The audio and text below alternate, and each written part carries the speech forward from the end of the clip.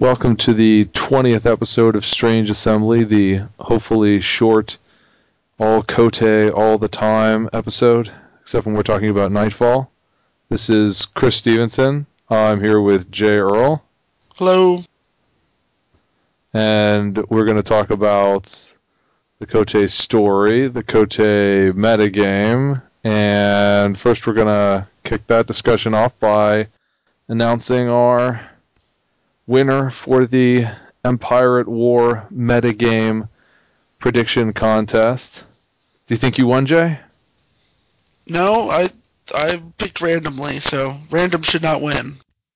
Well, luckily the completely random people did not actually win, but you were better than many. Well, let's skip ahead to the other side of the break and find out.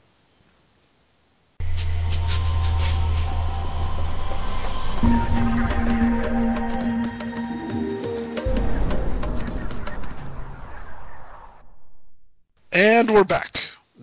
I always think it's helpful to start out an analysis of the new environment by looking at the old environment. So let's briefly just run down what was good and not in the Empire at War environment, at least by clans. The best performing clan was, again, Lion. Surprise, surprise. Followed by Crab, and then Scorpion, Dragon, Mantis, Crane, and Unicorn, Spider, and Phoenix bringing up the rear. They were, relatively speaking, all close together. The Empire at War environment beat out the prior champion, the Plague War environment, at being, I think, the most balanced L5R environment ever, as far as all the different clans having the ability to win. I mean, the clan that was ninth that I just listed won Worlds in the Empire at War environment. Yeah, you sort of wonder if there might be a correlation there in that they won Worlds, so a bunch of people who didn't know how to play the deck bandwagoned into them, making the cut numbers down because they didn't make the cut, they were bandwagoning. I don't know. I think we had some discussion at some point about how we just have no clue Yeah, we Phoenix really doesn't do better. If someone could explain why Phoenix isn't good, I would love to hear it. It makes no sense whatsoever. But we did have a contest for the Empire at War metagame to predict it in advance. There were two people who tied for first. One of them was Justin Purdy, one of the cast members here, so he doesn't count. And the second was a listener, Hendrik. So he wins the contest. He gets a free rare set of Harbinger. And as soon as he lets us know where we need to mail that to, we'll get it out to him. So congratulations to Hendrik. Other people who did better than the crowdsourced entry were John Freeman, listeners Doji, Kiyoshi, and Vecness, and UJ. Well, technically you did Yay. the same as the crowdsource entry. Oddly enough, the crowdsource entry, which is just I figured out what the average position for each clan was, and it bust all the entries and then sorted it out, did substantially better than if you just took the average score of each listener. So apparently there was more wisdom in the aggregate than in most of the individuals. But let's take that over to the Dead of Winter environments, and we'll just do my boring old alphabetically. Crab, what do you expect to see Crab coming out with in this environment? Honestly, my big expectation for Crab is, because of Hunting the Daughter and the prevalence we're going to see of control decks, I expect Crab to be playing a lot of Scouts. I don't expect exclusively Scouts, but a lot of Scouts. Exclusively Shattered Peaks Castle, but not exclusively Scouts. Yes, I think it's probably not the right move to play anything but Shattered Peaks Castle. Crab last Kote season had a little bit of success with scouts. It's generally been a disfavored deck type among Crab players. Most of the decks have been Uniques plus Heroes or Uniques plus Berserkers. Berserkers did get another solid piece in their kind of control-y Berserker, and Heroes also got something. So, while I think Scouts is a good metagame position because it's got some elements that you mentioned that make it good against the control and dishonor that we expect to see, I don't know how much people will switch over to that deck when they're used to playing these bigger unit decks, unless Scouts comes out and does early, and then if it comes out and takes Kote, then people will switch to it. So, and I think those other decks could potentially have problems against more controlist decks. On the other hand, at least Heroes and Berserkers don't need to invest in attachments to make super units. You're really in pain when you pay gold for your guy and then pay gold for a big attachment and then they just get locked down. Right. So I think that Crab were a deck that was in a good position, and they seem to have picked up some key pieces that could help them stay there. Right. I mean, I honestly would not be that surprised to see a few Hero or Berserker decks that splash in a handful of scouts just for hunting the daughter for the meta usage. Yeah, well, don't you have to have recon, though, for hunting the daughter? It's hard to just randomly splash that sort of thing in. Well, all the... Oh, you have to bow your scout if you Yeah. didn't have recon. So I think it's hard to splash that in. I mean, you're not going to be able to splash in a couple of scouts and splash in the recon actions unless you just choose the scouts that have the recon. I mean, when I say splash in, I'm thinking like two different scouts in triple kit. I don't know what off the top of my head, but I'm sure you've got 2 or 3 scouts that could go into a deck fairly easily that have a built-in recon. Yeah. And I mean, even just bowing for hunting the daughter in a hero or berserker deck, you can don't afford care because you have right. You've already got plenty of force. You've got Shattered Castle. You've already got a bunch of force. If you're using hunting the daughter, you're probably not got no defense stopping you. So, yeah, I'm not saying it'll be in every deck, but I would not be surprised to see a lot of non-scout crab decks splash in a few scouts just for hunting the daughter. I think it's that good. Yeah, and you do have at least a couple of non-unique crab scouts who have recon actions. The older scout who messes with everybody's force there, and then the new Torataka who creates his little spirit buddy. Yeah. Let's see, we also have Crane. They obviously got a new stronghold. Everybody's very excited about Embassy of the Crane, Honor, Dishonor, Switch, Artisans, whatnot. There seem to be like a variety of good options along that front.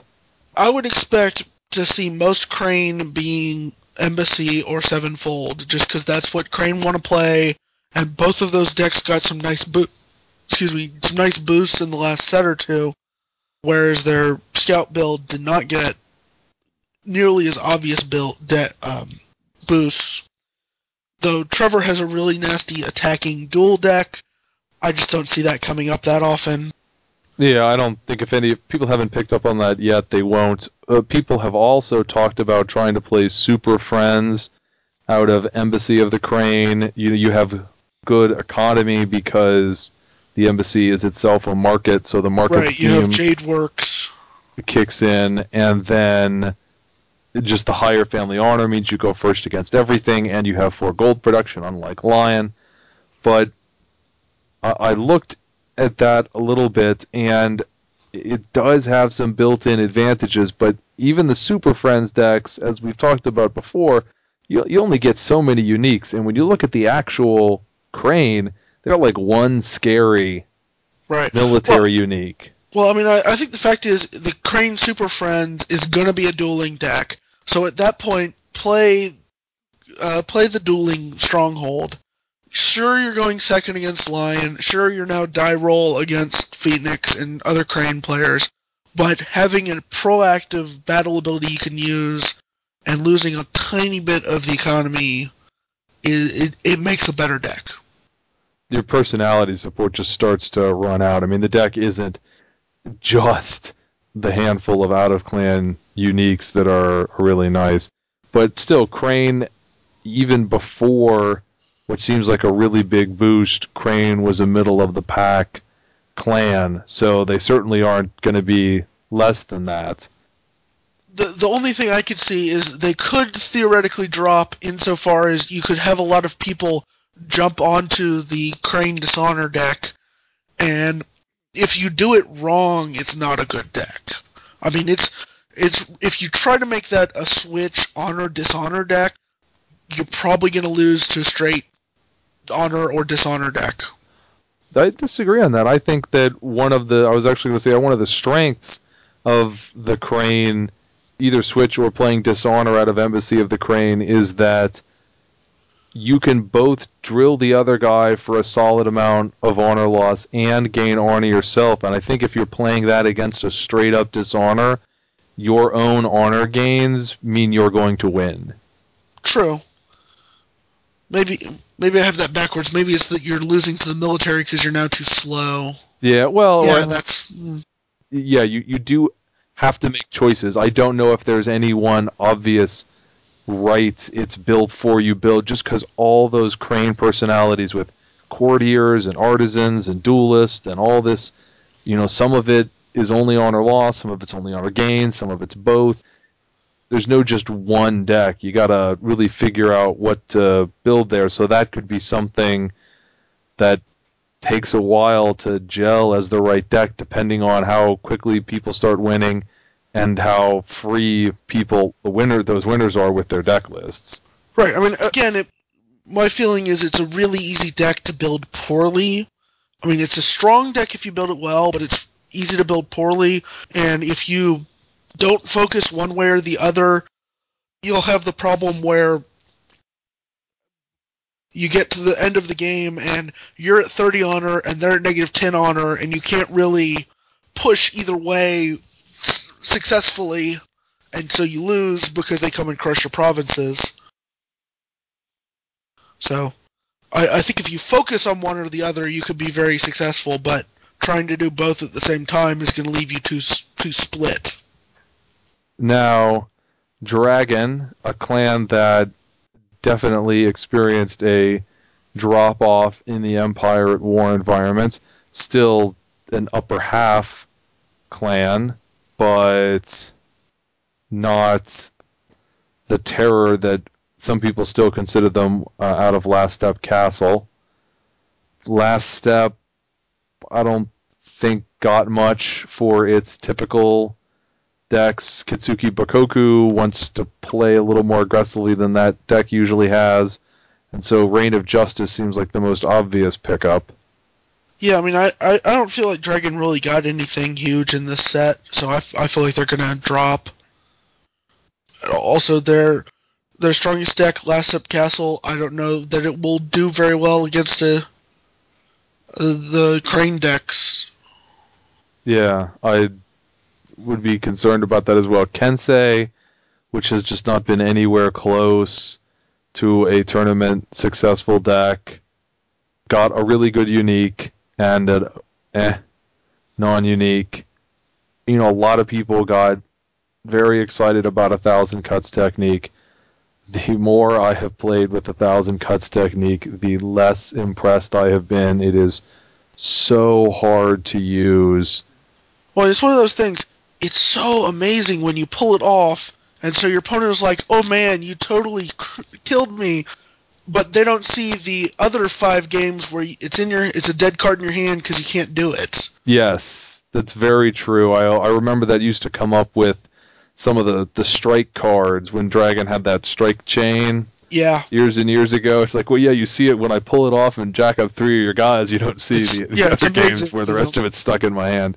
Right. I mean, playing Enlightenment, that comes up all the time, where if I win, my opponent's like, oh man, that was amazing, you totally enlightened me. They don't see the other 4 games where I'm stuck with rings that I have absolutely no way of playing. Monks, though, did get some decent stuff. Monks did get a harpoon. If you haven't used your Pillars of Virtue reaction, it's a good harpoon.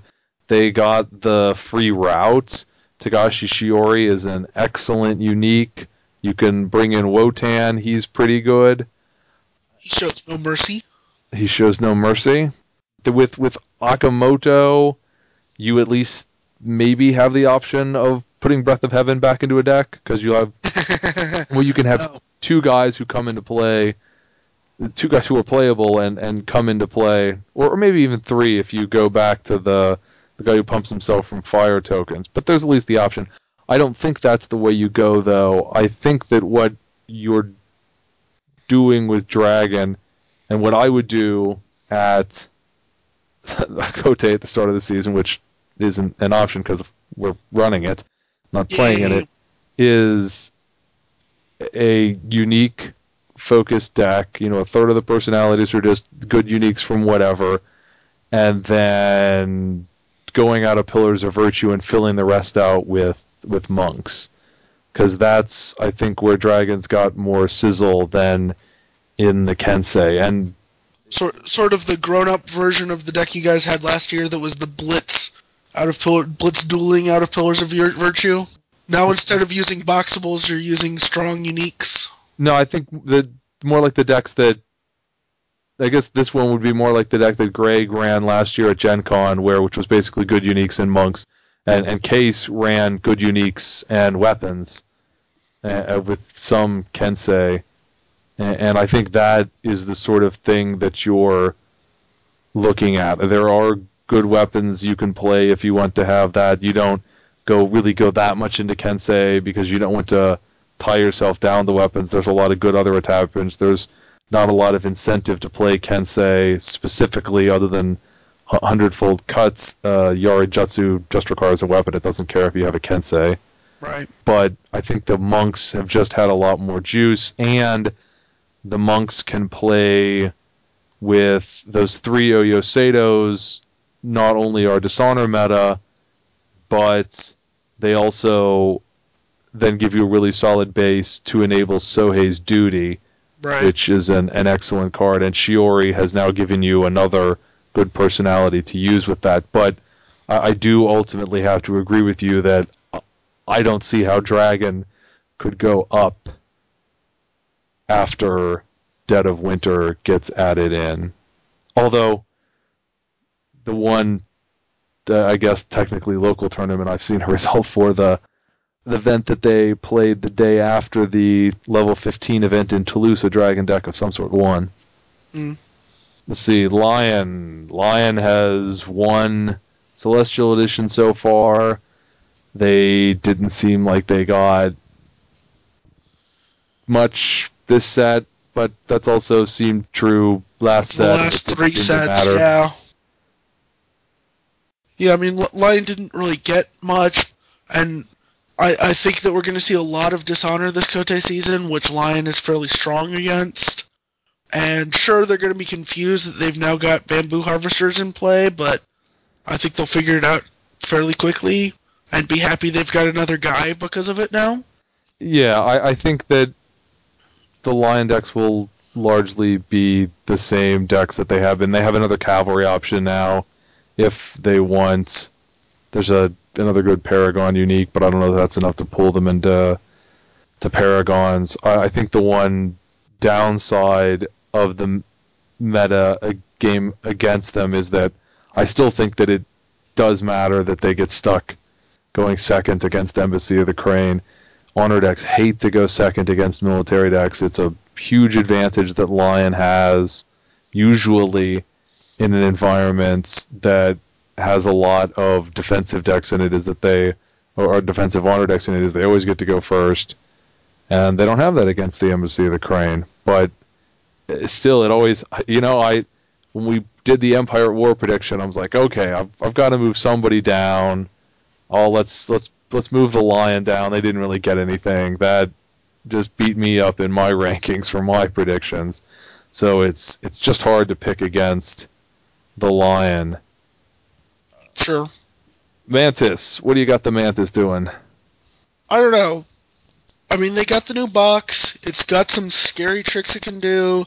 Southern Blockade is annoying as hell, but Trevor has convinced me that it can't win against Dishonor, so I don't know. I don't know that I don't know how much I trust Trevor's statements when he says that Mantis decks can't hack it.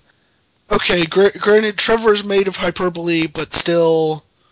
I don't know. I hear that a lot about a variety of different decks against how you can't hack it against Mantis, which I believe is also the official reason for why you can't play Thunder. Yeah. And I still think that you just have so many options with that deck, and I think it may also attract solid players. You've still got good commanders to play with, or some commander stuff, but I guess primarily good stuff out of Dragon's Guard City that you can keep on trotting out there. Mantis has been a middle of the pack clan, and again, I don't know how much they necessarily can move down. Even if you don't think that Economic Warfare is going to be an amazing deck, it's not bad. Well, no, it's not bad. I just... Yeah. I don't know that it necessarily gives them enough boost in the environment to really push them up any.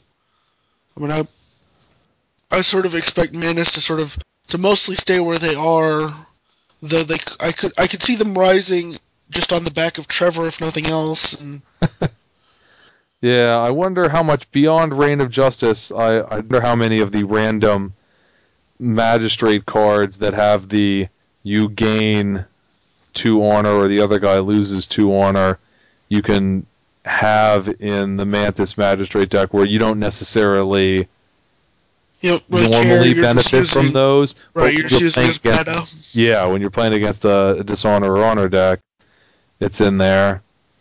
Phoenix. Ugh. We didn't know what was up with Phoenix before. I don't know how we're supposed to know what's up with Phoenix now. Yeah, no, I have no idea. We got some cool things in this set, but we weren't doing that well with what we had before, and we had cool things before, so yeah, I just don't know. Yeah, and the coolest things in this set for Phoenix seem to pull towards Have the been stolen Inquisitor. by Crane? Yeah. And I don't know if that, without a box to support it, that doesn't seem like it's up to being able to compete with other Dishonor decks, or probably even Honor decks, even if it might be able to hold off military pretty well. Yeah, I don't know. So I have a hard time pushing Phoenix up without... They didn't seem to pick up a bunch. They've been doing badly with what they have now. So, I mean, you do have Chiba Gohiko. He's pretty great, but he's only one guy. Right. And only one deck.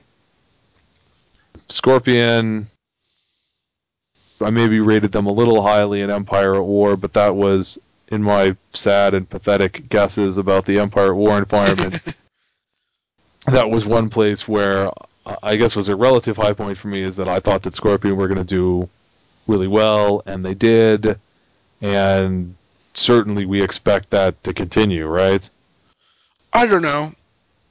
They got some nice things, but at the same time, I feel like most of the Scorpion are going to try to go Dishonor, passive Dishonor. So they're going to run into the dual problem of there's a lot of Crane passive Dishonor, and I feel like Scorpion Dishonor is going to lose to Crane Dishonor because Crane Dishonor can gain honor. Meanwhile, because there's both Scorpion and Crane Dishonor in the environment, there's going to be more meta for the Dishonor match, which will hurt the Scorpion Dishonor. So I don't know that they'll necessarily get bumped up simply because while they got stuff, other people got stuff to hurt them.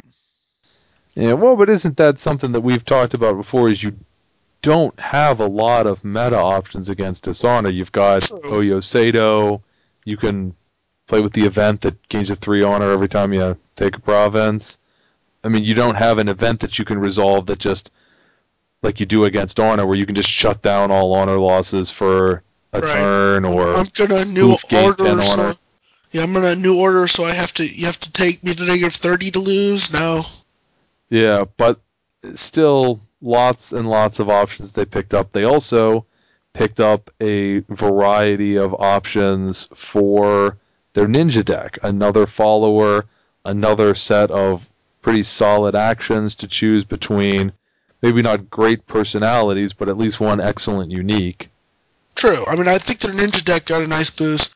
I don't know that Scorpion players will do this because I think a lot of them want to play passive Dishonor, but I think if they do play ninja, that'll be a much more successful deck for them to be playing. Well, except of course Ninja is one of those decks that people, basically anything that doesn't have Samurai or Courtier written on the cards, people would generally consider to be bad against Dishonor. So True, except for if the ninja gets going fast enough, it's got the box to let it shut down whatever it is you want to do to keep the control deck from getting any people. that can be a pain. It can be frustrating especially when you get to those last couple of provinces, and it's really important to get that one guy in there, and then you can't border keep into him either. Right. Scorpion Kensei, nobody's going to play that still, right? I doubt it. Yeah. Spider, I think Spider actually feels like Crab to some way. All of their existing decks are out of one box. Mm. They've all been variants on each other, breeder plus this, breeder plus that. There is now a new deck type, this case Sohei, that I think can break out of that mold a little bit. But this new deck type also gets a new good stronghold, which the Crab Scouts don't have. True. Yeah, I don't know. Spider's another one that's just hard to gauge how they're going to do just because they got such a big shakeup. I mean, it's hard to guess. I just don't know. Well, I think Spider can only go up. They ended up doing pretty poorly. They were very breeder based. They got meta a bunch. So I guess they could have some upside from people not packing breeder meta, except there were also a decent number of cheapy guys out of Scorpion and Crane Yeah, that I mean, as somebody pointed out, the meta is not for the future. The meta is to the past. I think people are still afraid of breeder. I think you're still going to see a lot of breeder meta.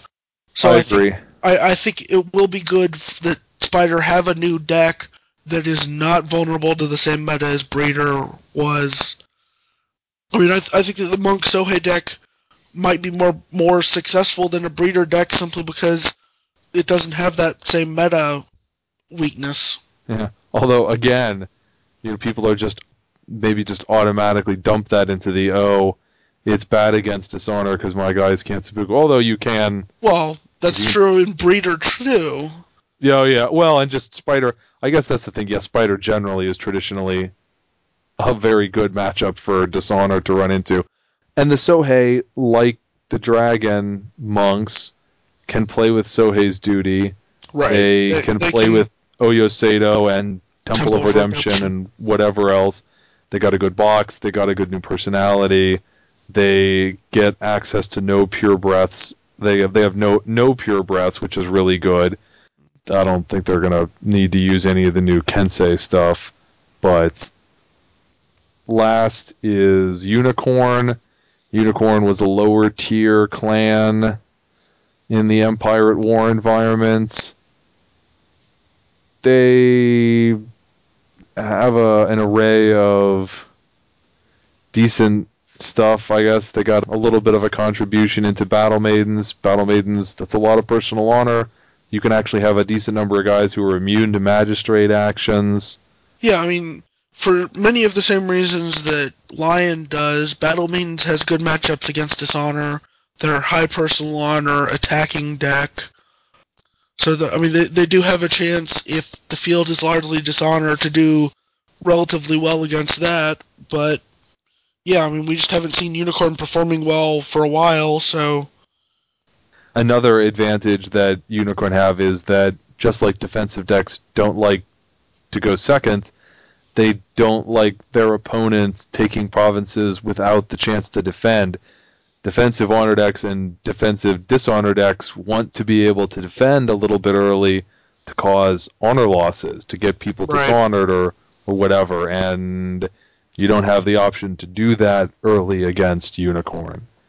Or at least not against the traditional Unicorn deck. There's that, but on the other hand, those passive honor and dishonor decks are much more likely to be packing presenceless defense. Yeah, one outer walls can ruin your whole day. Yeah. Okay. Well, that's our scatterbrained and pointless take on everything, so I guess we Really uninformed opinions. Yes, I guess we can finish this up by doing our entries in the Dead of Winter metagame prediction contest. Of course, for all our listeners, you can still come onto the forums at www.strangeassembly.com/forum. Post your entry. You just have to rank the clans in order from 1 to 9. How well you think they're going to do in Kote season. It's in the Dead of Winter metagame, but I think that and Kote season will be exactly the same thing. You have to post your entry before the first Kote start, and that's Saturday, February 26th when they start, so make sure you get on before then. Success is measured by the ability to put decks into the cut or put players into the cut. Why don't you go ahead and do yours, Jay? Okay, so my Ouija board told me first crane, second crab, third lion, fourth mantis, fifth spider, sixth scorpion, 7 dragon, 8 phoenix, and last but not least unicorn. Well, I suppose technically in this case last and least unicorn. Okay. Well, last time I dealt with Lion and I said, well, I've learned my lesson. Something has to drop. So I dropped Lion, and then I was wrong. So this time I'm going to not repeat my mistakes. I'm going to make new and different mistakes. Woo! And I'm just going to go ahead and keep Lion at number 1, which will probably doom them. Sorry, Lion. I will go ahead and put Crane second. I think that they have a good deck that a lot of people have a lot of interest in, and I think that will power them to some nice success. Third, I will put Crab. I think they continue to have metagame advantages. I'm not sure how quickly they'll adapt to some of the changes versus sticking with their existing decks, but I think they've still got some really solid things. I'll put Scorpion fourth. I don't think they'll do as badly as you think they will, but I think that they'll mostly stay where they are because I think Crane has the upper hand in that matchup, and I think that, like you said earlier, Jay, there will be additional dishonor meta out there, so while they got a lot, the other people will gain a bit more. Fifth, I will choose Mantis. They definitely got some nice new stuff. It's a completely different sort of deck. I think they have a lot of options. I'm not sure what they'll end up with. Some of their options do have less than stupendous matchups against Dishonor, although perhaps not as bad as Trevor thinks. I certainly don't see how they could move down from where they were, but they didn't get a bunch of enhancement for their existing strong decks, so I'll stick them at 5. Starting at 6, I guess I have the clans that I start to feel like are the losers, as it were, of the Dead of Winter. And at number 6, I'll put the Dragon. I think we talked about most of Dragon's decks didn't feel like they got a lot. Last Step Castle is going to continue to slip. Kensei is not capable of winning tournaments. And the monks definitely picked up some solid stuff, but there were always concerns about the monks versus Dishonor, although I still think that's the most solid way for Dragon to go. Next, I will put Spider. I think that they'll get a little bit of an uptick because they have the ability to get out from under the breeder meta that has been pinning them down with the new Sohei deck, and I think that a lot of people are interested in that deck and will switch to playing it. 8, I will stick Unicorn. So at the bottom, if I'm looking at Unicorn and Phoenix, Unicorn were doing better than Phoenix. I think that Unicorn got more than Phoenix did. I think Unicorn have some advantages that they can take against the defensive Dishonor decks, especially with Battle Maidens. So I'll leave them at 8, and then Phoenix 9. Okay, sounds good. Why don't we wait and see how the results actually turn out before we start calling things good. Okay, but remember, guys, come on to strangeassembly.com/forum, make your picks. Remember, we don't know what we're talking about, and neither do you probably, so it's all good. We'll just all laugh in 5 months or 6 months at our foolishness. Incompetence, yeah. How amazingly bad we all can be. I think that's it for talking about the metagame, unless you had something else you wanted to chime in with, Jay? All right, No. and then on the other side of the break, we'll talk about the just announced Kotei storyline.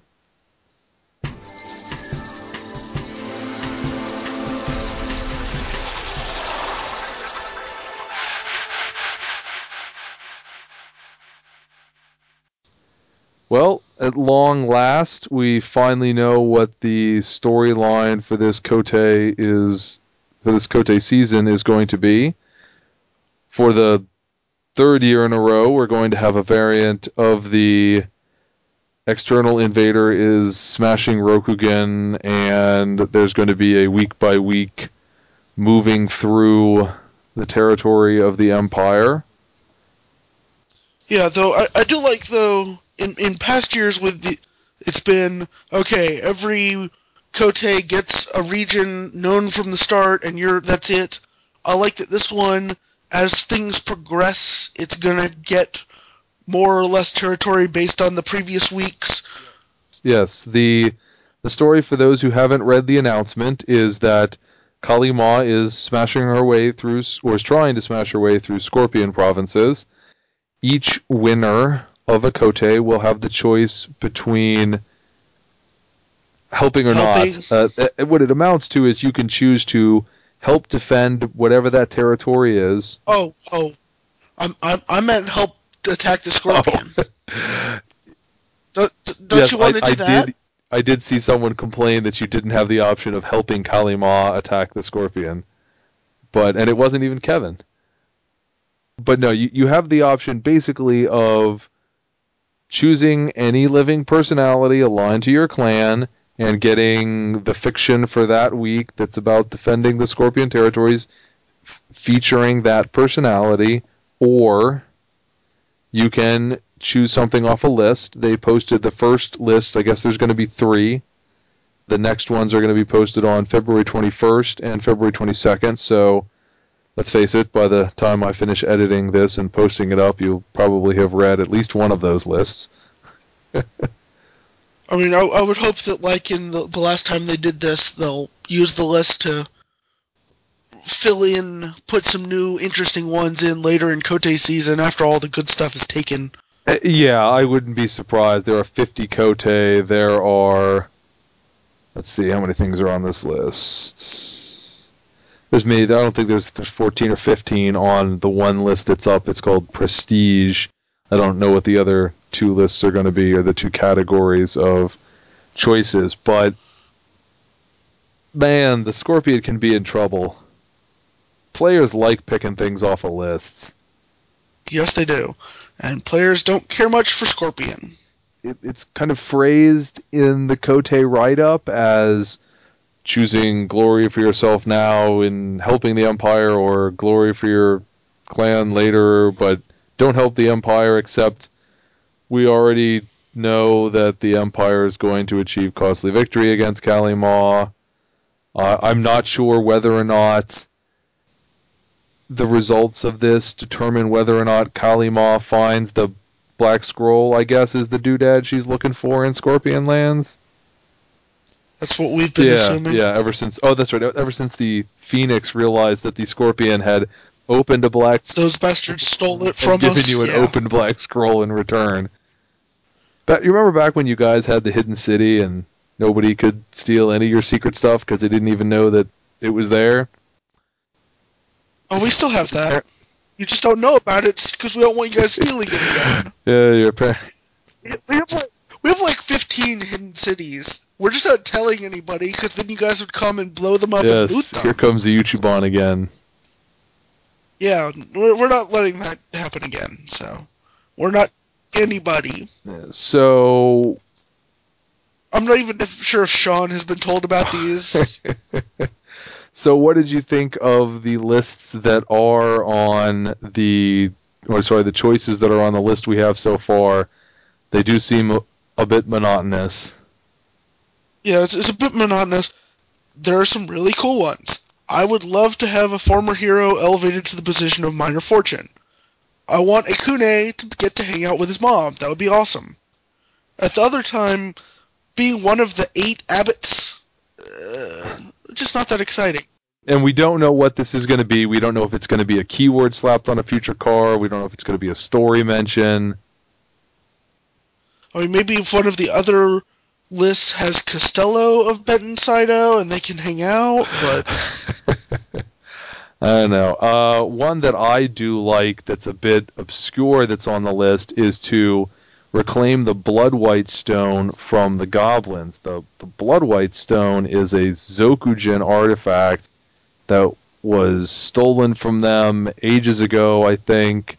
There are some Zokujin who think it will herald a return to their civilization, and it's obscure enough that I bet that many of our listeners don't even know what a Zokujin is, because they don't really show up much in the story. right. Wasn't that part of the Oni's Eye, or am I I don't making that have up? any recollection of what really it's in some RPG book that I have, but the Zokujin are these little reptiles. They were one of the 5 races ages ago, along with the Kitsu and the Kenku, and they Ningyo. yeah, well they were long thought to be mindless. Not the unicorn, the lion actually keep many of them as slaves. Are they still in the art for Coppermine? They used to be in the art for Coppermine.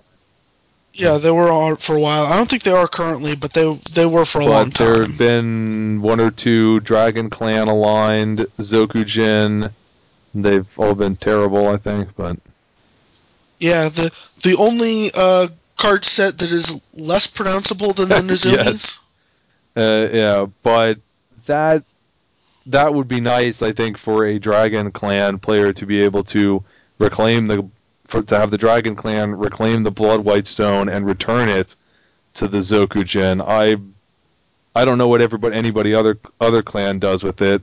I mean, maybe they just give it to the Zokujin too. We'd studied it because it sounds you'd awesome. lock it up, study it for a few centuries, and decide it was too much of a threat to give to the Zokujin. No, we make a few. So I guess we're still waiting to see what the other things on the list are, and maybe the Scorpion will get lucky, and there will be different things, and maybe people will get motivated. Or I guess if people get motivated, the stories could actually get a little bit monotonous, because if people keep choosing to defend the Scorpion lands, then Kali Ma never advances, and so. Right. Well, hopefully for the Scorpion, those fictions from the first week of anyone who chooses to defend will be so awesome that people will pick to defend the land to get the awesome stories like that. And I think that's what a lot of it will be. There will be people who just always want to defend the Empire, even if it Right. may not matter in a point sort of way, and then people who want to get some awesome fiction right away. Right, exactly. I mean, there are going to be people that are going to pick to defend the Emperor no matter what. You could choose defend the Emperor or get the Emperor, be the Emperor, and they'll choose defend. But other people are going to see, ooh, shiny list with cool things, or defend the Scorpion. I'm going to go shiny list. But if they get awesome fiction for defending, they might jump to defending instead of the list. So we'll see what actually happens. On the other hand, though, I mean, the last two Kote seasons worth of fictions where it's been this weekly sort of format, I mean, I guess the impression I've gotten is that players are kind of ambivalent about how they felt about those stories and how that was handled, and on one sense they liked them a lot. On some other hand, they felt that they got monotonous, or that they just felt like it was their guy getting plugged into an existing fiction. Generic story. Yeah. And I know we've said this like 3 or 4 times now, man, players really do like picking off of lists. I like picking off the lists. I mean, I'd love to pick something off the list. Not that I'm going to win a Kote, because I'm maybe going to get to play in one. But I'll tell you, yeah, unless they've written some wicked fictions with the heroes, it's hard not to pick off a list. And I would even love to see, because if I win one of these things and I'm defending the Empire, Mareshi's going down there and kicking some tail. I mean, and I even have a guy I'd really like to see in fictions more, and even then, it's hard to resist if there's some good stuff left on the list, and it may depend on what's left on the list. If you're looking at this list, once Become a Fortune and Reclaim the Bloodlight Stone, and maybe some of these martial art styles are gone, I don't think people are going to be jumping on the Abbott positions. No, I mean, I think that a lot of wanting to pick the list is all unique, whereas getting the fiction, as you said, it becomes monotonous, it becomes the same thing. So I think once the 3 in here that are different are picked, the incentive to pick off the list when everything else is a Master of Martial Arts or an Abbot goes down significantly. Yeah, have we even heard of any of these martial arts styles? Have we heard of any martial arts styles? Yeah, there was the guy who chose to have there be like the Tanuki fighting style, and of course, there's got to be some other stuff. I also don't know what the Order of Sanctification is, which is one of the abbot. It's the abbot of the shrines to the 7 fortunes, and then abbot of the monastic Order of Sanctification, and I don't know what that is. Okay, but that's the Kote season storyline. If you haven't read it already, on the 21st and 22nd, the AEG website, or the L5R website, should be updated with more information on those choices. The news is next.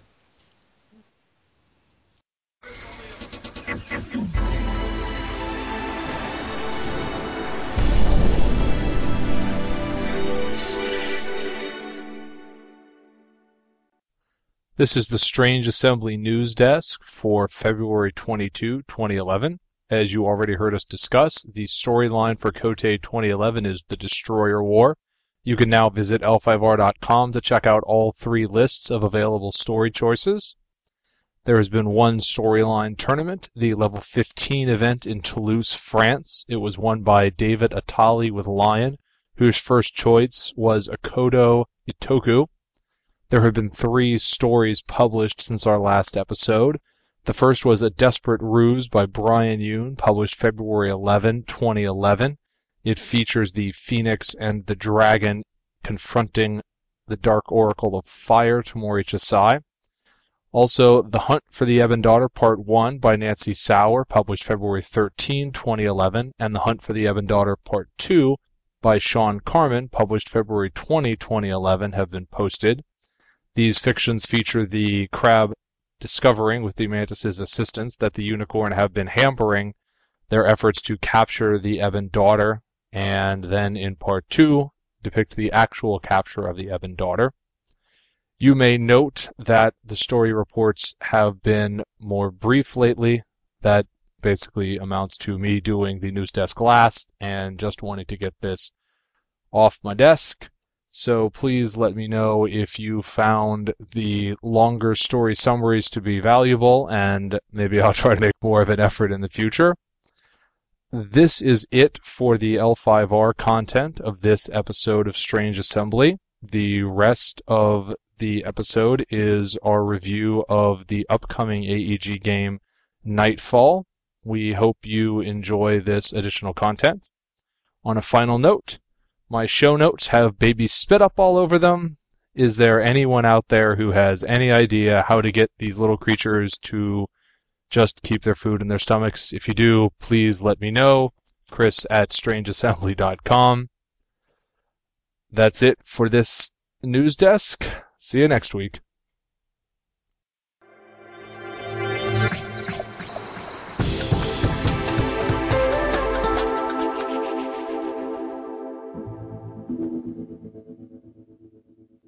This is a Strange Assembly audio review. I'm Chris Stevenson, and with me is Jay Earl. Hello. We're here today to talk about the upcoming AEG game Nightfall. Nightfall is a deck-building game. It is published and distributed by Alderac Entertainment Group, and it is designed by David Gregg. It was originally, I think, an independent design by David that was picked up and enhanced with AEG's help. The box comes with 312-ish cards, something over 300 cards. Most of those are order cards, which are the cards that make up your deck. There are also wound cards that go in your deck and make you lose. And then there are the cards that you use to draft out which cards you're going to play with. It is a game in the deck-building genre, but I think you'd agree, Jay, that it does not play even remotely like the other deck-building games that are on the market. Not really, no. I mean, only insofar as you are building your deck. It really feels like a very different beast from those others like Dominion or, of course, blanking on other names. Thunderstone. Thank you, Thunderstone.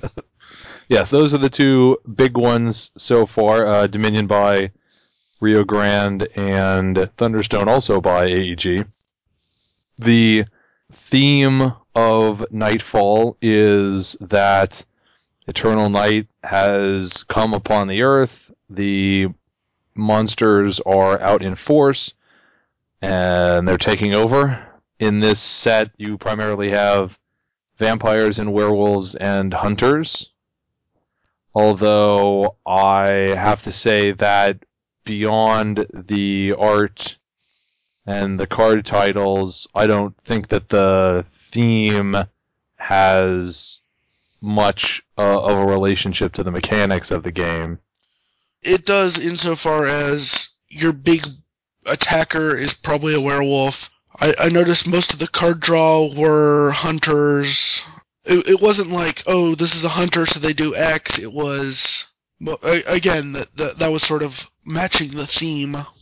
But I think, in talking about how the Nightfall game works, it's best to work your way backwards in the turn. The last thing you do in your turn is buying a card. Each card has an influence cost. You start the turn with 2 influence. Every card that you have left in your hand near the end of your turn, you can discard for an additional influence, and you can buy whatever you want. You can only buy exactly one thing. There's no figuring out exactly how many gold or coins that any particular card is worth.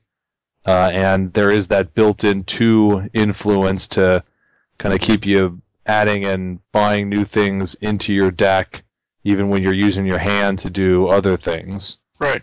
I mean, I think the fact that pretty much everything, a lot of the cards cost 2 or 3, so even if you play all of your hand or most of your hand, you're still able to buy a card each turn.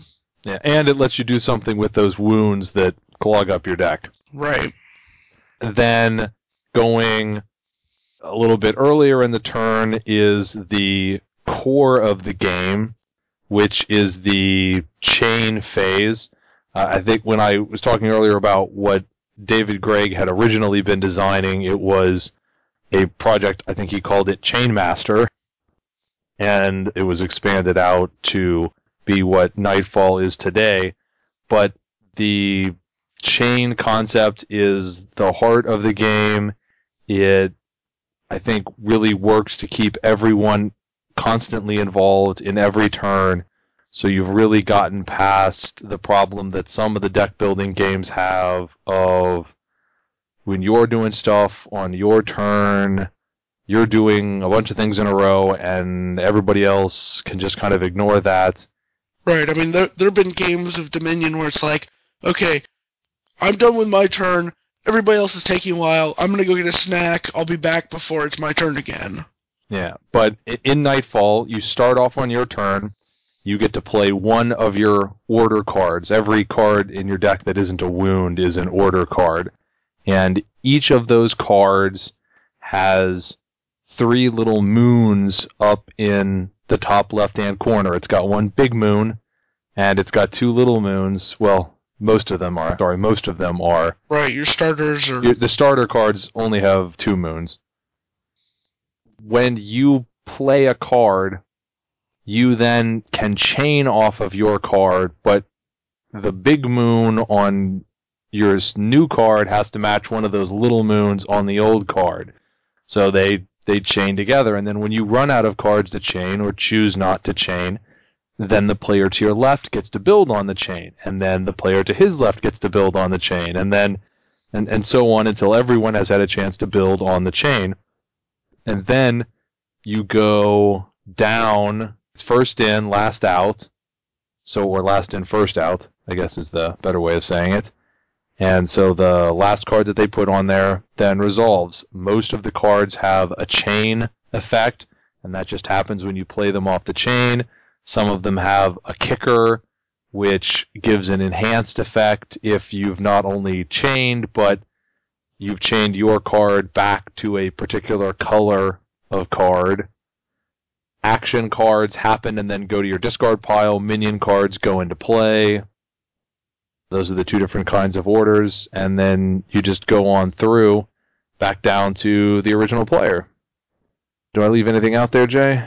No, it sounds complete.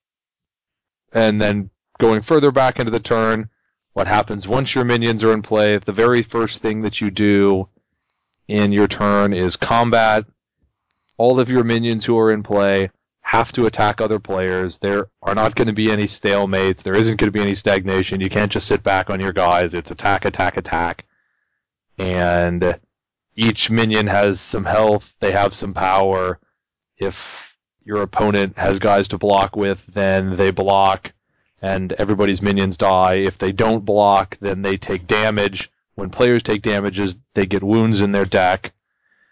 And after your attack, all of your guys die. So you just don't have the opportunity to build a bunch of guys up on your board. And you really need the guys to die, because then they go back into your deck. Otherwise, you'd quickly thin all the minions out of your deck as they built up on the board. Right. And you could get into the classic deck building game problem of, I've got just enough cards left on my deck that I'm playing the same turn over and over again.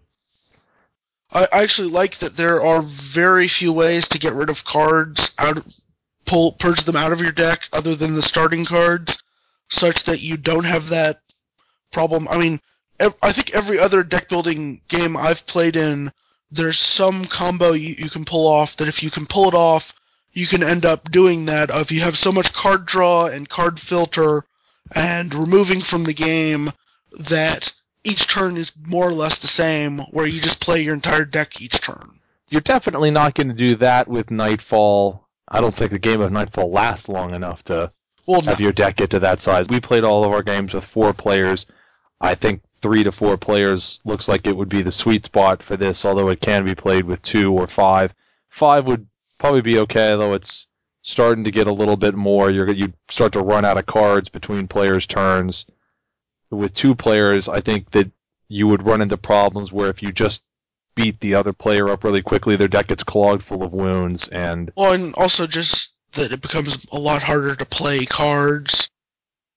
to chain anything. Yeah, to chain anything, to chain more than 2 or 3 deep. But as far as thinning your deck out goes, the starter deck cards automatically thin your deck out. So while you don't have a long-term, your deck just gets full of a series of cards that are just more cards and playing the same thing over and over, you do relatively quickly get into a situation where most of the cards that you have in your hand and that you are using each turn are these cards that you have added into your deck and are not just the cards that you started with. You're not spending the first 6 or 7 turns of the game where most of your hand is still coppers or estates. Right, I like that too. I mean, as you said, the game is faster than those other games. Part of that is because it is jumping out those first few turns where all you've got is coppers. Now, I do think that it might take a little bit longer to get entirely comfortable with the game, the way that the chaining mechanic works and how you want to have this color moon combined with that color means that, at least for me, I couldn't just sit down, look at the array of cards once and say, okay, this card is the best. I want to get this card. I had to think about what cards do I already have in my deck? How do they chain with these cards? How do they chain with the cards that the player to my right has bought a lot of? Right, I mean, it was like midway through the first game before I fully got it that I had not been paying enough attention to that, so I was really only playing 1 or 2 cards because I would play, okay, this is the card I start with, I can play this card off of that, and then I can't play any of the others off of that one. I have no chaining going.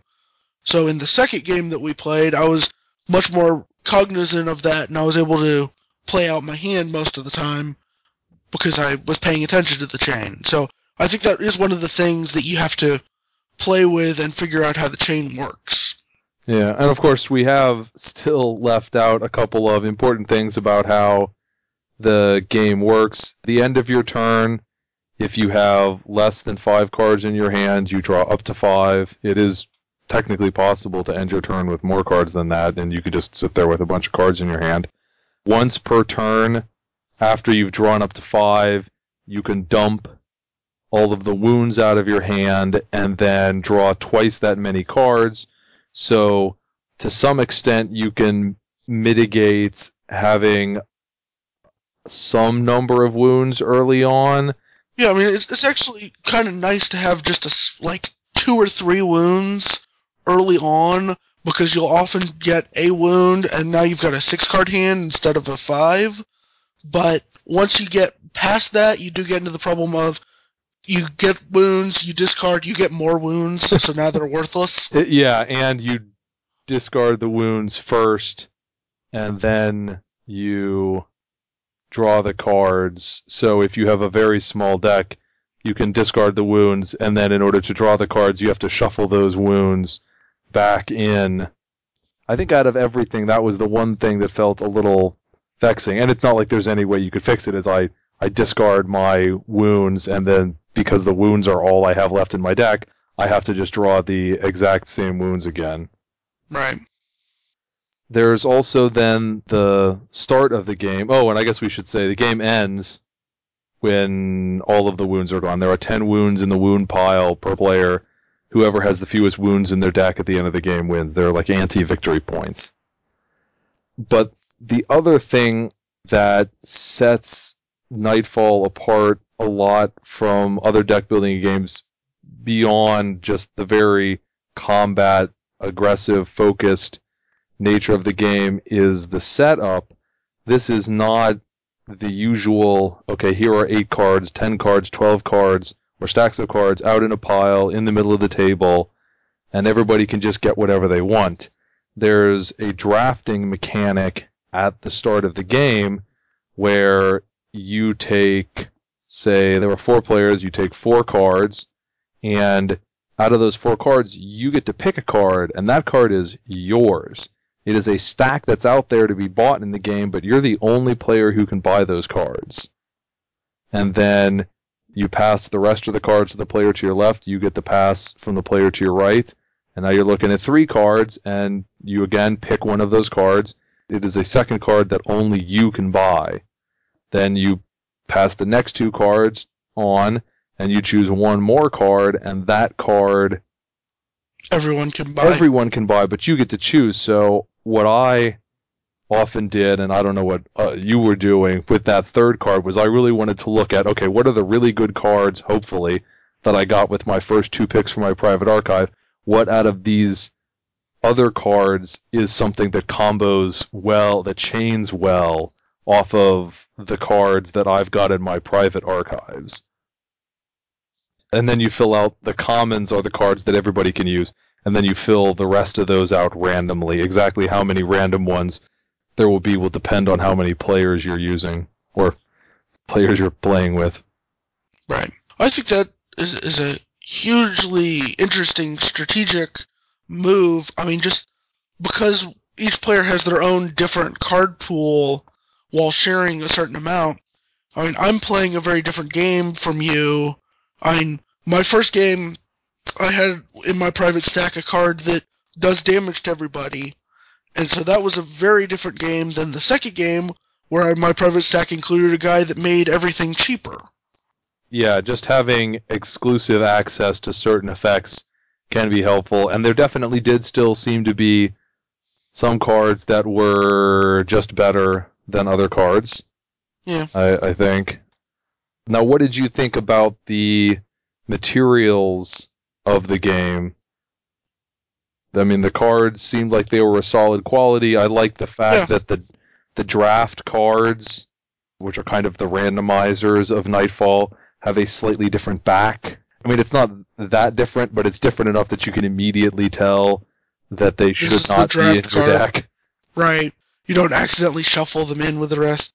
Yeah, I mean, I thought it was I mean, we were playing with the demo version, so I can't make a complete judgment on what the retail package looks like, but I thought the demo version, I mean, it was good quality cards. Everything looked pretty nice. I mean, I'm definitely thinking about purchasing one when it gets released. Strange Assembly did receive a review copy of Nightfall. I guess this will serve as our disclaimer that, note that we received promotional consideration in the form of a review copy. There's your warning. The cards are the same, the rule book is the same, but the packaging that we got is about half the size, and so it holds all of these cards, but it doesn't actually hold the rule book. The real game will. We also can't comment on what the dividers look like. There are dividers for Nightfall like there are now for Thunderstone to help you sort your box. They have the same kind of box that Thunderstone has, where you'll be able to put later expansions easily into the same box. We didn't get that. We know what that is, how that works basically from Thunderstone. It works very well in Thunderstone. I don't know why it wouldn't work very well in Nightfall. I mentioned the rulebook. The rulebook seems very good. It was very straightforward. We didn't really have any confusion come up. Anytime we weren't sure exactly what the resolution was, we were immediately able to go into the rulebook and quickly find out exactly what it was that we needed to do. We didn't have to have any rules discussions or rules arguments, which was very nice. Right. The one thing now, we've only played with this a little bit, but the cards are very, very black, especially the wound cards. The backs are all black. They have black borders on the front. The wound cards are almost all black on the front.